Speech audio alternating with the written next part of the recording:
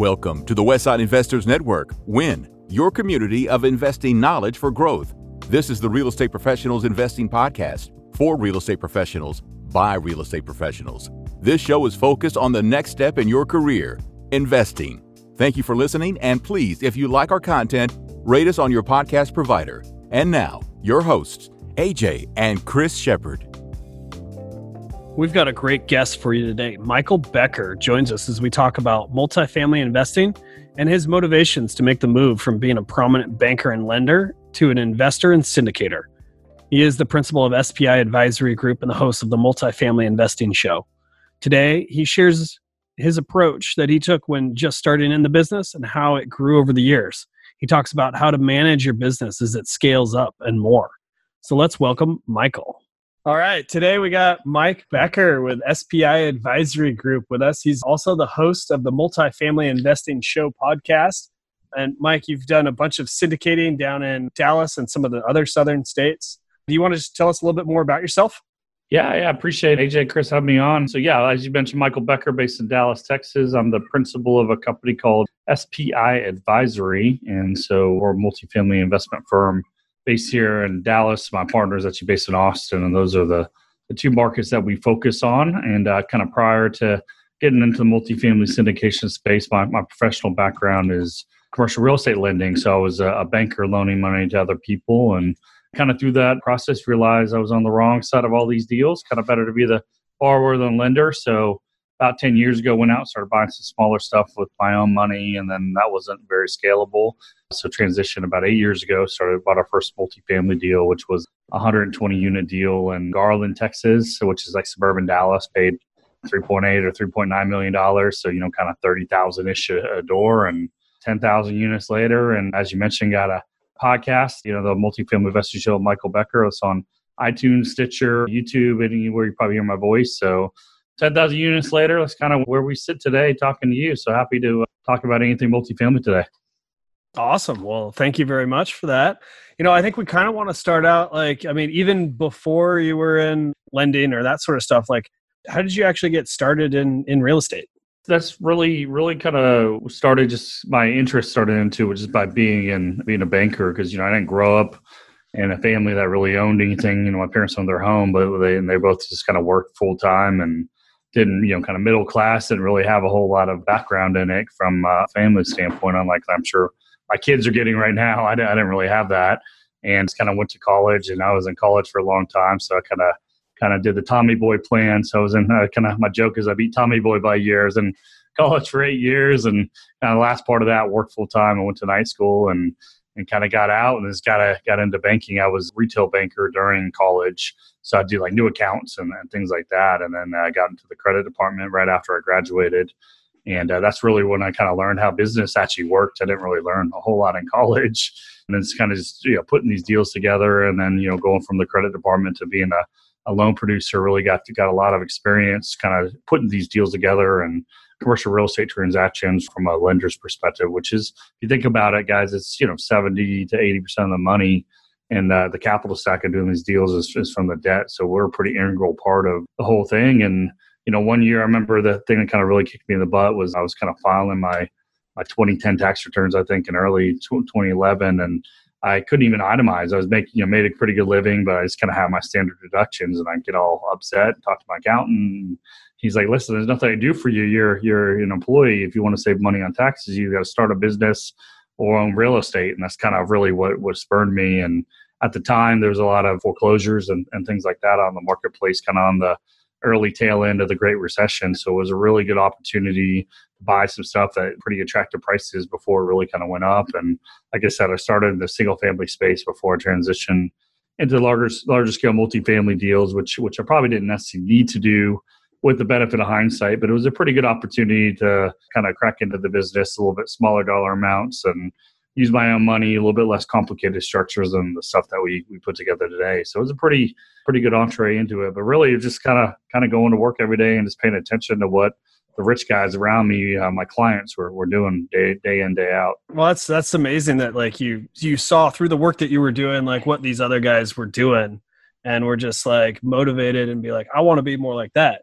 So you said you got started in the single family space and kind of small first? How long were you in that arena? About 2 years. Over about 2 year period, I ended up doing 16 houses. So I'd buy it, renovate it, lease it out, refinance it, take the money, do the next one, kind of just one after another. So every couple months, I was kind of really motivated, so just kind of churning through it real quick and getting into the next one. And then every bonus I made at the bank, I'd plow it back in and do some more. So and then once you and then it started snowballing, because then you get all this excess kind of cash flow. Because at the time, I mean, you could buy a single family house. I think the first one I bought for like $78,000 and put 10 or 15,000 bucks into it. And, so I had maybe 15, 16,000 bucks out of pocket, and I refinanced it, got all that money back and did the next one. So, we kind of snowballed relatively quickly, especially when these things were cash flowing $500 at the time. So a month, so kind of added up pretty quick. So really kind of got addicted to it. And it was a fun, exciting time, actually.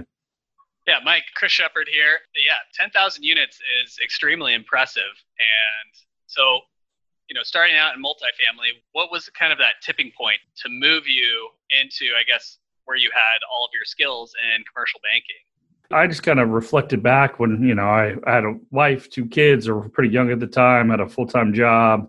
I was pretty successful at my job as a really good banker. So I had a lot of stuff on my plate. So then I ended up doing all these little rent houses. So I had to buy them, project manage them, renovate them. And then I self-managed them on top of that. So every time I did one, it was kind of like buying myself a little job on top of all the other stuff I had on my plate. So it just really wasn't very scalable. So I kind of hit this fork in the road. And I remember one story. There's several similar stories to this, but I remember one of my clients. So, I was a commercial real estate lender, loaning on all these kind of broken apartment buildings at the time, and kind of bridge loans on these people, putting them together and renovating them, kind of the early part of the cycle.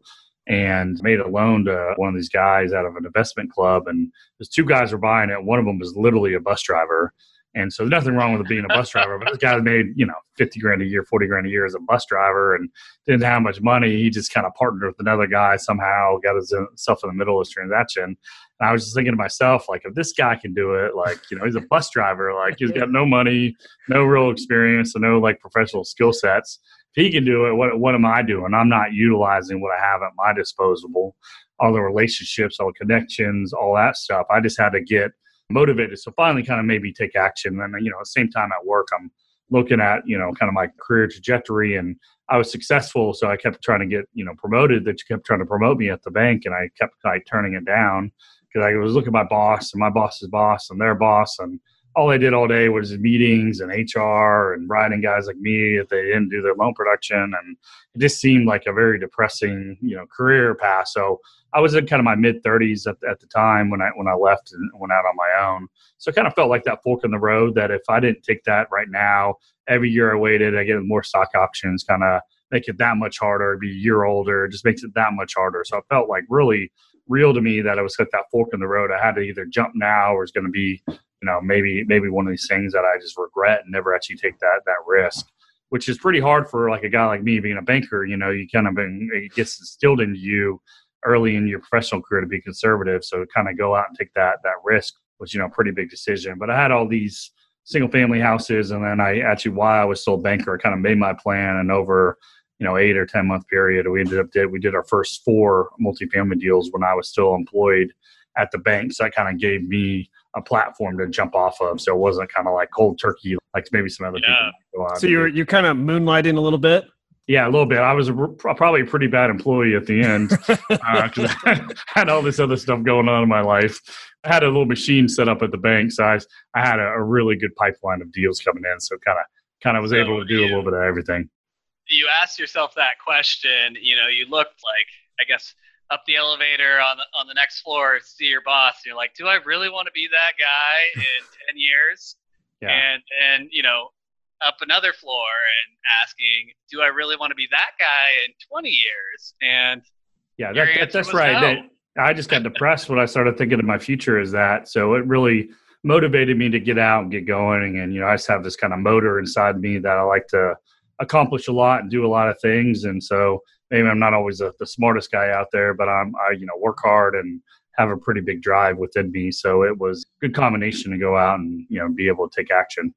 That's awesome. That is a great story, especially for all of our listeners here. A lot of them are real estate professionals, and like we're just trying to make that next step and figure out how to get into investing. So fast forward a little bit, you're now a full-on syndicator doing large deals and multiple large deals every year, and you've got a full team behind you. Yeah. So we started out just it was my partner and myself, and then we had one employee, which was his buddy that they kind of worked together at their previous company. So he worked for a broker out of LA that would help high net worth individuals buy properties in Texas, and I made a loan to one of their clients. That's kind of how we met. And then we started out 3 guys kind of doing some deals, and then all of a sudden you do a bunch of deals and you're like, oh crap, how do I manage all this stuff that we just did? So then that's been the last, we've been doing this 8 years, really kind of last 6.5 years. It's how do you systematize and scale all this stuff that you have on your plate? I mean, as we record it, we're kind of in the first quarter of 2021, and I'm in the middle of doing like somewhere between 13 and 1,400 K1s right now because we have all these investors. And how the heck do you get through 1,400 K1s by February 28th? It's, a lot of work. You got to systematize it. So, had some operational help out of the gate, got some kind of scaled up the administrative team because you just got stuff you got to deal with. Then, we got analytical help, asset management help. So kind of, as we would just get all this work and, when you start out, you do a little bit of everything. You do the $10 hour task, you do the $10,000 hour task. And then, quickly, if you want to grow and scale, you got to find some team members, take the lower value task off your plate. So you focus on the things that really kind of drive revenue and the bigger picture things with that are day to day with you can't drop the small things or they become big problems as well. So trying to manage all that, just, a little bit at a time, either through employees or through having, certain technology. And like we have an investor management platform now, investor database that kind of helps us when people want to raise money on the front end, as well as right now during taxes and store stuff and tracks things. Where we started out, we had Google Sheets and Excel, and now we have something that costs a couple $1,000 a month. So if you don't have any asset management revenue coming in or any sort of ongoing fee income, paying that employee and playing that database is challenging. So, you grow into it as you scale. Yeah. No, I appreciate you sharing that. If you don't mind me asking, like, what is it that you're like personally doing now that are those like $10,000 tasks or that you like enjoy doing? Like what's I think there's a lot of stuff I do that I don't enjoy still. So I'm still trying to get a lot of that off me, even if I'm responsible that for never it. stops. Never stops. It hasn't yet for me. Maybe one day I'll figure it out. But okay. I think I'll answer your question this way. If you're an apartment syndicator, you're raising money and buying commercial real estate deals like I do. There's two things that are the most important that drive revenue. You got to find deals and you got to find money, right? So I got to talk to my investors. I got to talk to brokers. I got to source deals. Everything else is noise. It's important. Like I said, you got to do your K1s on time. You got to asset manage the deal, keep the property, on track. You got to do all those things, reporting on a monthly basis, all these other payout distributions, all those things that we do. But if I'm not talking to a broker to find a deal or talking to investors to raise capital, I'm not using my highest and best use of my time. So I find myself, I'm not perfect with that because, I'll get sucked down these rabbit holes. But, every time I'm finding myself doing a lot of stuff that doesn't feed one of those two missions, I try to find a way to get that task off of me onto somebody else. That's great advice. Finding out what your top priorities are and then what's not, and figuring out how to push that other stuff down the line. Appreciate that. And you mentioned talking with brokers is one of your tasks. Like I was thinking that would be a great idea to talk about and maybe add some value. We probably have a lot of brokers listening to the show, so some of it may be repetitive, but like when you're out there talking to brokers and looking for deals, like how do you deal with all those contacts? And then like, how do you approach each one? Yeah, so it's still a relatively small community at the end of the day, even in one of the largest markets like Dallas-Fort Worth, and then Austin's much smaller than Dallas is from that perspective. So there's probably eight or nine brokerage shops in town that control 95% of the deal flow. I mean, most transactions, the vast majority of them have a broker involved, whether they're on market or off market. It is possible to go direct, and we're buying a deal in a couple of weeks direct. But actually earlier today, we closed a deal as we record this. And it was I think the 9th transaction I did with this broker. It's probably the second most. I've done more with this other broker, but certainly one of my main guys, and it's probably the third deal we did in the last 7 or 8 months. So we've been kind of on a little bit of roll with this one brokerage shop. And, I think really a lot of it is if you're new in the business, you got to kind of get a relationship started. So I think one of the first things you could do is really just kind of sign up on everyone's list in town. It's not like MLS on the single family side. You got to get on in the database, start getting these opportunities put in front of you. And then, I think what you do is you go in, you sign the CA confidentiality agreement, you download the offering package, you underwrite the deal, and then you set up a tour and you give them feedback. And when you talk to these brokers, you're kind of coming out of the gate. I think, being honest is really kind of the utmost thing. Because you think about what a broker's job is, at least my perception of the job, is they really have kind of two main functions. They got to get the best economics for their client, the seller. So price, earnest money, terms, closing shortest times, things like that. But kind of 1A is certainty of execution. So they got, especially in an environment like we've been in the last several years, there's a lot of demand and not as much supply. So they're looking through a relatively large buyer pool.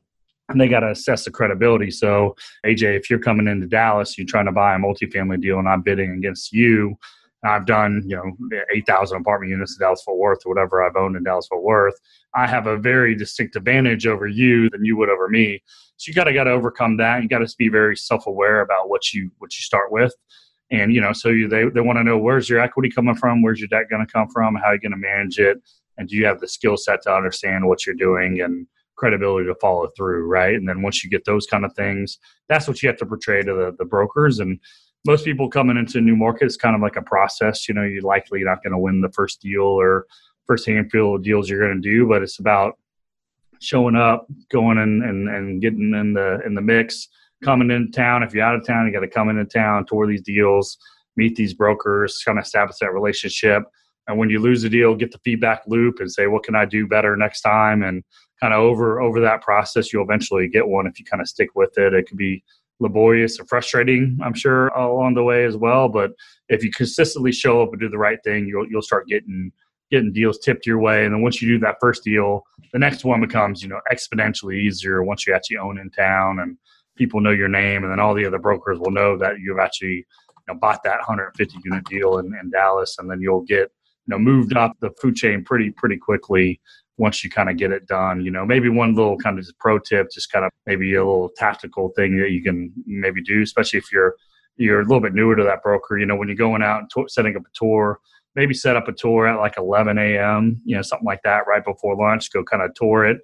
And then when you're done, maybe you can talk to the broker, see if they don't have lunch, maybe go grab a bite to eat with them. And if they don't have a lunch scheduled, which they might not, then, that's a good chance to maybe spend an extra 45 minutes, an hour with them. And, people do business with people they know, like, and trust. So having those little kind of soft skills and having those little moments where you're not just hammering them for a deal and talking about cap rates and rental rate growth and stuff like that, that really goes a long way in this business, I found. That's great advice. That is a great tip. Yeah. Yeah. So I guess when you started off, like breaking into the Dallas market, how did you get your first deal? What was your experience? It was 2013. We bought our first deal, so it was a completely different environment than what we found ourselves in the last handful of years. So it was easier in certain respects and much harder in different respects. So it was easier because there wasn't, we're kind of on the heels of the Great Recession. So prices were a lot lower and wasn't nearly as much competition. The cap rates were pretty attractive. But the debt market started loosening up a little bit more where, 2011, 2010, it was a pretty tough environment to get anything done. So the debt started getting a little bit better. Equity started getting a little bit bullish now that we're a few years kind of past the worst of the recession. So it was good from that standpoint, but, it was a lot harder to get equity still, even though it was better than a couple of years before. People were still a little skittish and there wasn't quite the popularity of, shows like yours, shows like mine, kind of spreading the word about this business. You have a lot more eyeballs on the space today than a lot more interest with people and a lot more syndicators because of that out there putting these deals together. So, but, today the debt and the equity are a lot easier than what it was then. But, what I had a lot of relationships because I was a lender. I was a pretty prominent lender in the multifamily space in town. I, would do 50 loans a year. So basically closing a deal a week. And, they think about it, brokers don't get paid until the deal closes, and the deal's not going to close unless I fund my loan. So it was a pretty integral part to many transactions in town. So what I needed to do, Chris, was to get the perception of Michael Becker in the marketplace away from being a lender into being a principal of multifamily transactions. And I kind of cap kid, but it's pretty easy to do that. All you gotta do is do a deal, and then everyone knows you can do it.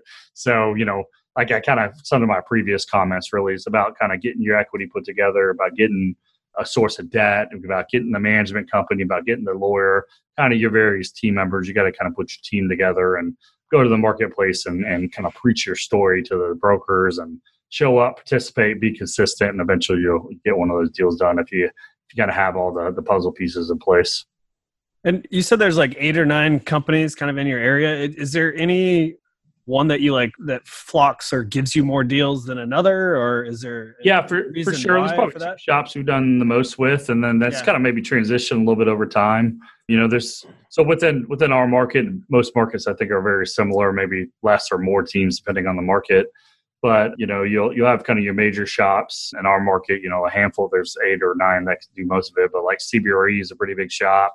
Newmark is a big shop. JLL is a big shop. IPA on the nicer stuff, or Marcus & Millichap. There's a couple teams on kind of the more workforce housing. And then usually within the teams, they specialize. So some of these bigger teams like CBRE, they'll have the guys that focus on the workforce housing, the guys that focus on the brand new Class A institutional, and then maybe some people that kind of cross over where you get in that B to kind of A- space, depending on the vintage and size. And maybe it's kind of more in the workforce housing group, or maybe it's more in the institutional group.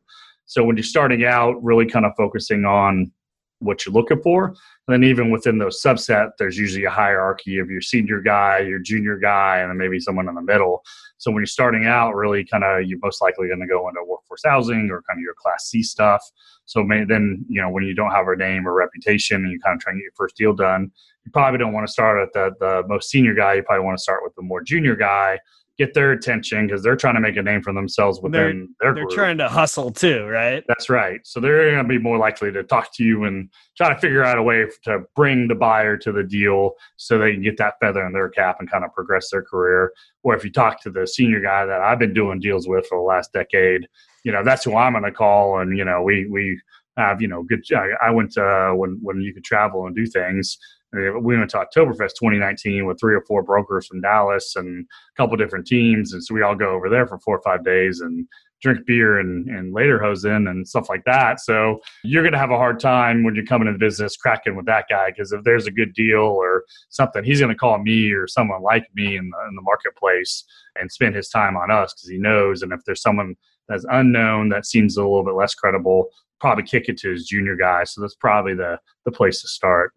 I like that. It's kind of like grow with the other people that are kind of in your same position, right? Like, that's right. And all these guys that are my buddies that are all about my age, they started as a junior guy 15 years ago, and they've kind of grown up in the business. And now, when we always used to be the young guys, now I'm maybe not the old guy, but I'm not the young guy anymore either. We're kind of right in the middle of our career. So, and these guys have all been, basically my age, kind of plus minus a few years, and all been in the business around the same time.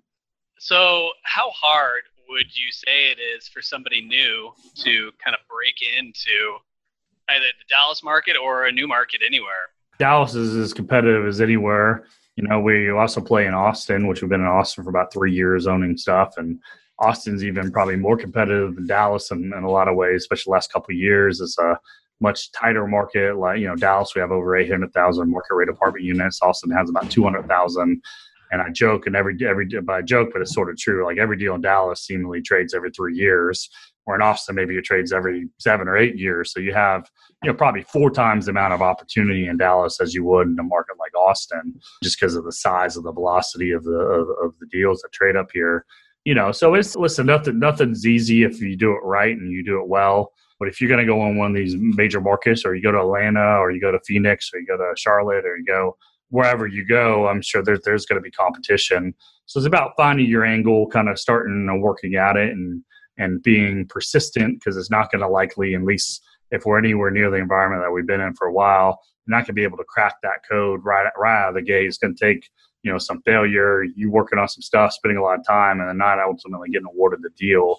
And you're going to have to kind of push through that. And now the markets cycle in and out. So maybe we'll have more of a seller's market, more of a down market at some point. So I guess the question is, if you're doing the business, do you have the stones to go in at the bottom of the market when there's a lot of fear out there, and actually go to put a deal together. So everyone thinks that they're just going to wait for the correction, but then, it's kind of like catching the fallen knife syndrome.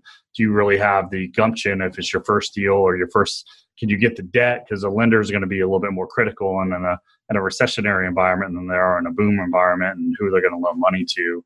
So it's a lot easier said I could go buy a deal in 2009 than actually going out and pulling the trigger and doing it at that time. So I don't know if that answers your question, but those are some of my rambling thoughts, I guess. No, it's very good. I like that a lot. So what do you think your best tip is for somebody who, say, wants to get into this business, but they just haven't been able to make that move yet?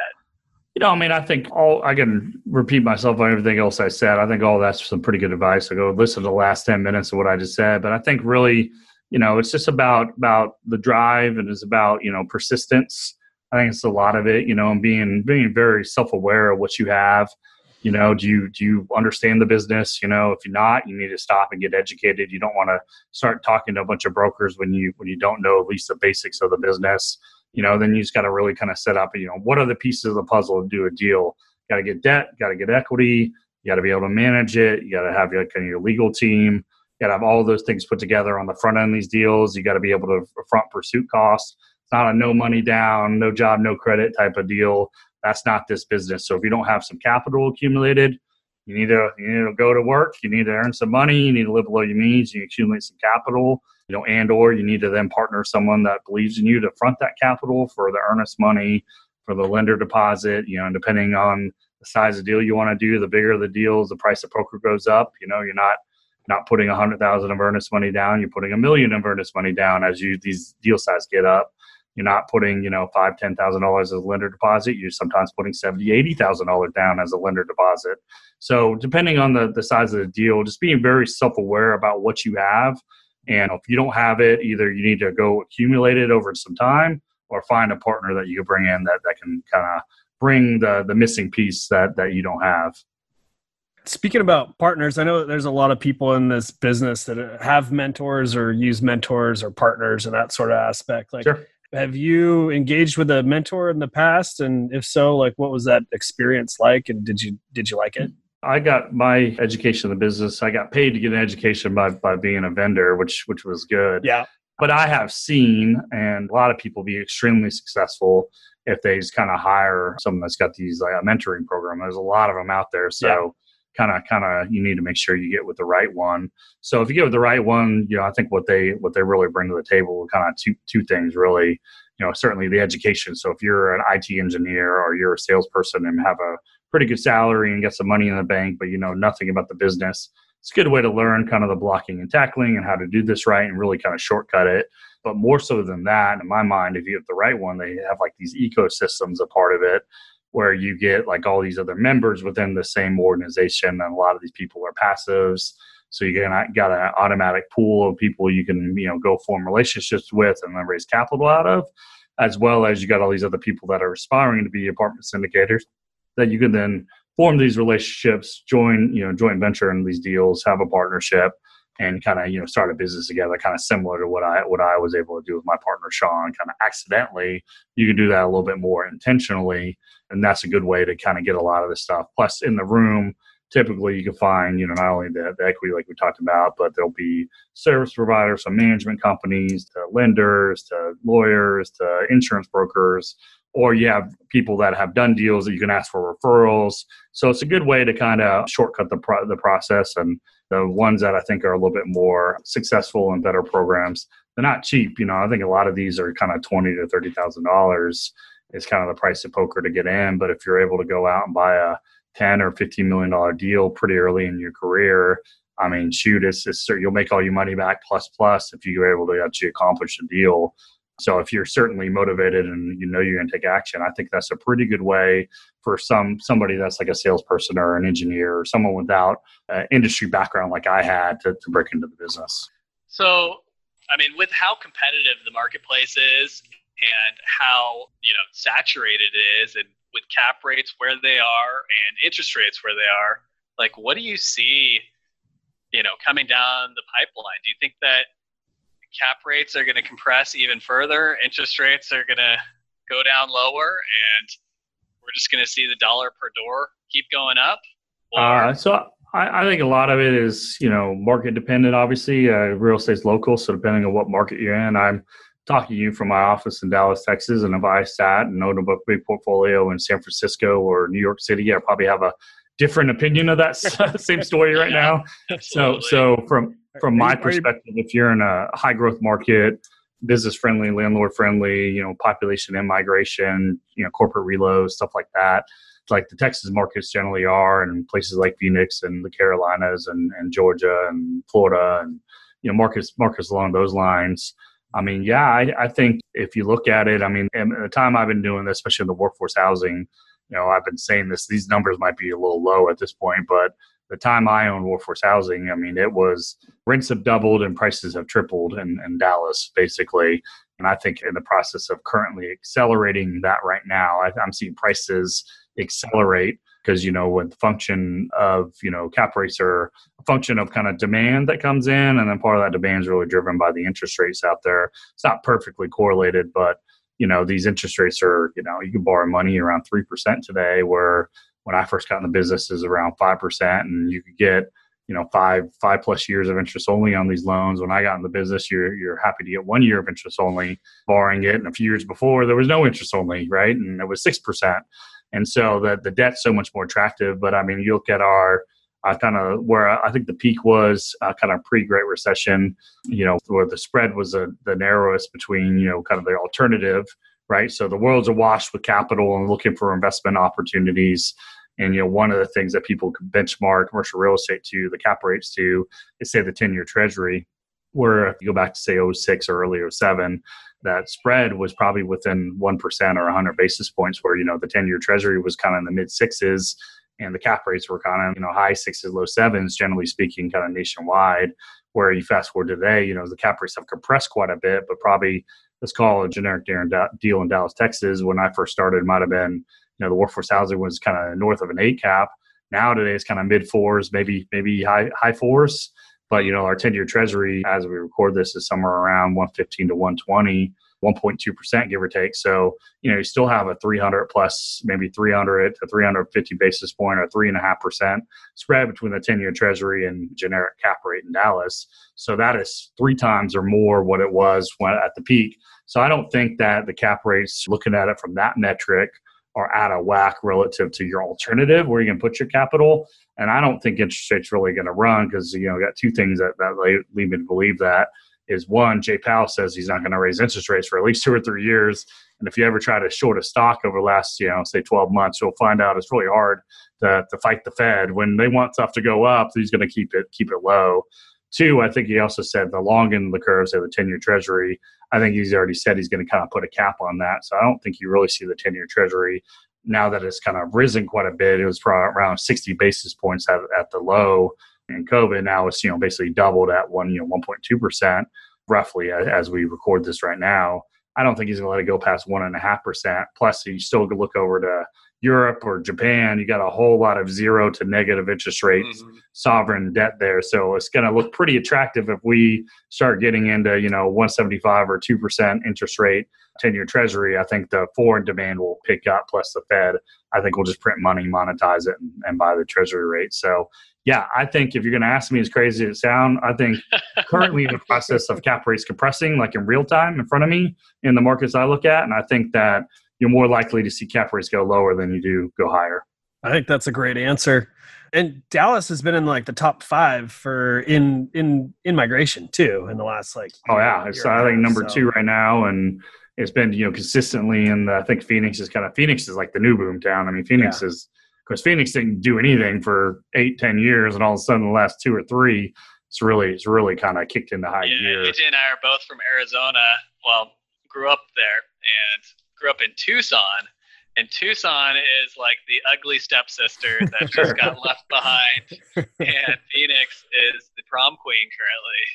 Oh yeah, it's the hottest market in America right now for multifamily, and got it's a lot more diverse today than what it was, 15, 16 years ago. It was really kind of where old people go retire, and they built a bunch of single family homes in the middle of the desert. And that's seemingly what the economy was out there. And it's really, really grown and got diversified. And so I think a market like that's a really good example. I'm Texas based, but that's a great market where, they see tremendous amount of rent growth and population growth, and it's a play off of California, people fleeing higher regulated, higher housing costs, higher tax location. And Phoenix looks like a hell of a deal compared to Los Angeles for a lot of people. And that's really fueled a lot of the growth. So I think if you're in one of those kind of on markets, like the Texas markets, Florida, Arizona, the Carolinas, I think you got a hell of a good run ahead of you. You've had a good run. I think you still got another decade, maybe more, of these positive demographic wins at your back. So I'm bullish. I think it's going to be a great asset class and continue to be for many, many years. So we're actively trying to grow and expand. And as I mentioned about 4 hours ago, we just bought a 250 unit deal in suburban Dallas. So we're kind of putting our money where our mouth is. Yeah, congrats. That's awesome. Yeah, thanks. Yeah. Well, we're getting a little pressed on time. How about we get to the last 4 questions? Cool, let's do it. All right. So the first one is what's one piece of advice you would give your 25-year-old self? I think I don't have too many regrets. Obviously, like most people, I wish I would have started a little bit earlier. I think I heard a Warren Buffett quote, it's not so much about timing the market, it's more about time in the market. So I think if you can get started a little bit early, real estate's a really forgiving business. And, I think, if you just kind of own real estate over longer periods of time, that's where I've seen a lot of wealth created, both, personally as well as just observing others. So I think get started being a little bit more intentional. I screwed around college. Like I said, I was kind of Tommy Boy part 2. So I wish I would have been maybe a little bit more focused when I was a little bit younger. But at the end of the day, that, kind of led me to where I am today. So I don't have too many regrets. Awesome. So what was your first entrepreneurial endeavor? I always kind of worked from a young age and, would mow yards before I actually professionally started working. So maybe I'd say that. And then outside of that, really, real estate was my first serious one when I bought a 3-bed, 2-bath house in suburban Dallas in 2010 or 2011, whenever I bought that. That was really kind of my first thing. I really had the employee mindset up until that point. Yeah. Cool. And then how has your formal and informal training shaped your journey? The formal training certainly got me repetition. I got to learn the business on other people's nickel. And then, I had to go out and take the jump and actually go out and do it. So it gave me the confidence from that standpoint that I kind of knew what I was talking about and seen a lot of deals and did a lot of transactions. My college and high school really didn't do a whole lot for me. Personally, maybe other people get a little bit more out of it. But I walk out of college not knowing really how business works, even though I had a finance degree. So really, I would say my work and going in the bank and really seeing how these deals are put together from a banker's perspective was invaluable starting out. You had a great work experience that tied really well into kind of what you're doing now, which is super beneficial. Follow up on that a little bit more. Like, as your business scaled, like once you got to that 1,000 units and then 5,000 units and 10,000 units, like how did you learn what to do? Like how to handle all of your systems breaking? Yeah, it wasn't a very smooth process for sure. A lot of us were like, oh crap, this sucks. But, one thing that I think we did really well was every time we did a transaction, we would do a post-mortem on it. So like kind of go back and say, okay, what worked well? What didn't work well? What do we want to adapt and change? And then that was really kind of great because at the beginning there was a whole lot of like, that was great, but let's never do that again, because that was that worked out, but let's never do that again because that was a little bit scary. So then you just kind of find little better ways of doing it along the way. And then we hired so our director of operations now, a lady who was an IT project manager, and she was really able to kind of take our whole thing and systematize it, process by process, and document it and tweak it and improve it and make sure we're super efficient. So having her come in really was a godsend, really helped us systematize, section by section our whole business. And we still do those things. We still try to improve. Luckily today, the enhancements are very, very minor relative to what they were at the beginning. The iteration is not as a big jump. No, yeah, thank goodness. And then, just because we do something a certain way doesn't mean it's necessarily the right way. We're always trying to find a better way. And we have a certain investor management portal that we use now, and it's not maybe the best thing in all respects. So we're probably going to maybe try to find some different one. And, we got a pretty good price on the one we have now, and it might double our cost, but if it's a better thing and it saves a lot of manpower, nothing's free, right? So if I got to pay a little bit more in software, I'm paying for it now with inefficient manpower and trying to find workarounds on the broken system a little bit. So, it's always kind of the cost benefit analysis. And that was really a big mindset shift when, you start out, you don't have a lot of resources and you got to kind of bootstrap everything. But once you start getting a little bit more resources and revenue coming in on a recurring, predictable basis, maybe sometimes you got to spend a little bit of money to make even more money, where at the beginning you're worried about every single dollar, but not maybe necessarily thinking about, well, what's this dollar of expense going to come back in revenue, because you're just worried about outlaying that dollar. Yeah. So you're not going back to Google Sheets? That's right. We still use it for certain things, but yeah, we're not going to go back to Google Sheets for a database. All right. And our final question. What was your Moby Dick of real estate, the one that got away? I think I could tell you any deal we didn't buy was one that we should have bought, because the market just exploded. I'll answer it this way. I'll say, you sent me that question before we recorded.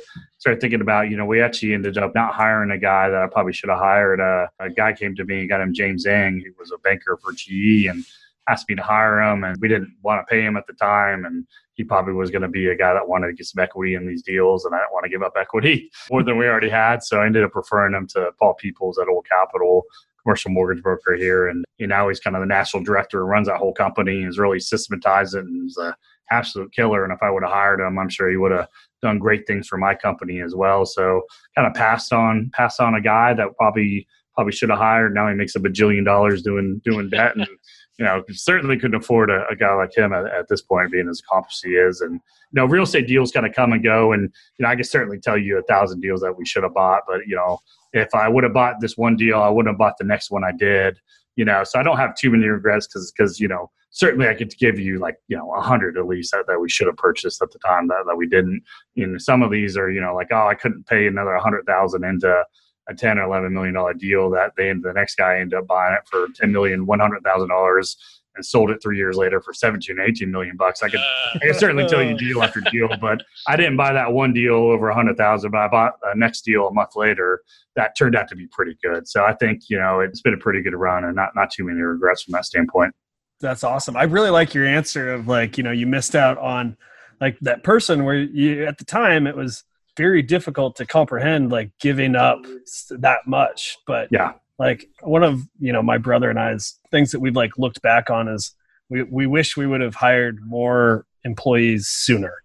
Yeah, when we were first starting out, we were grasping for that dollar of revenue because we needed it to fuel the company to grow, and passing off a little bit more of that money to some people for some help would have really kind of got that flywheel spinning just a little bit quicker, a little bit faster.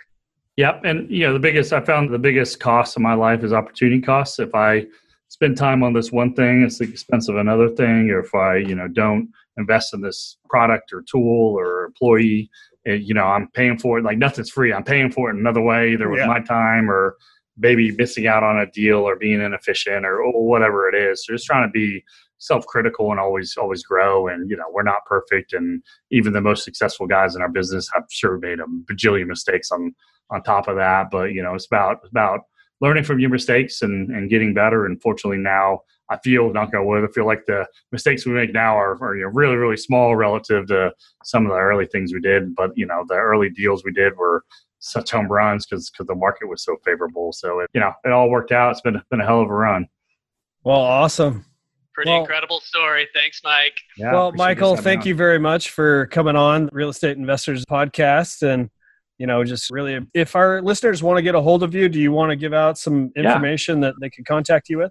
Yeah, I'll give everyone 2 resources. So if you listen this long, you're probably super into real estate and probably an apartment nerd. So if you like this show, I'd certainly suggest you check out my show, which is the Multifamily Investing Show with Michael Becker. It's on YouTube, iTunes, Stitcher, probably anywhere you hear my voice. Or our website is www.multifamilyinvestingshow.com. It's a pretty highly produced show. I film in a studio, try to have pretty high-level guests on, brokers I do business with, other large owners, people that, done billions and billions of dollars in transactions. Hopefully it's kind of If a lot of the other shows are kind of like high school, this is like graduate level is what I'm at least aiming for.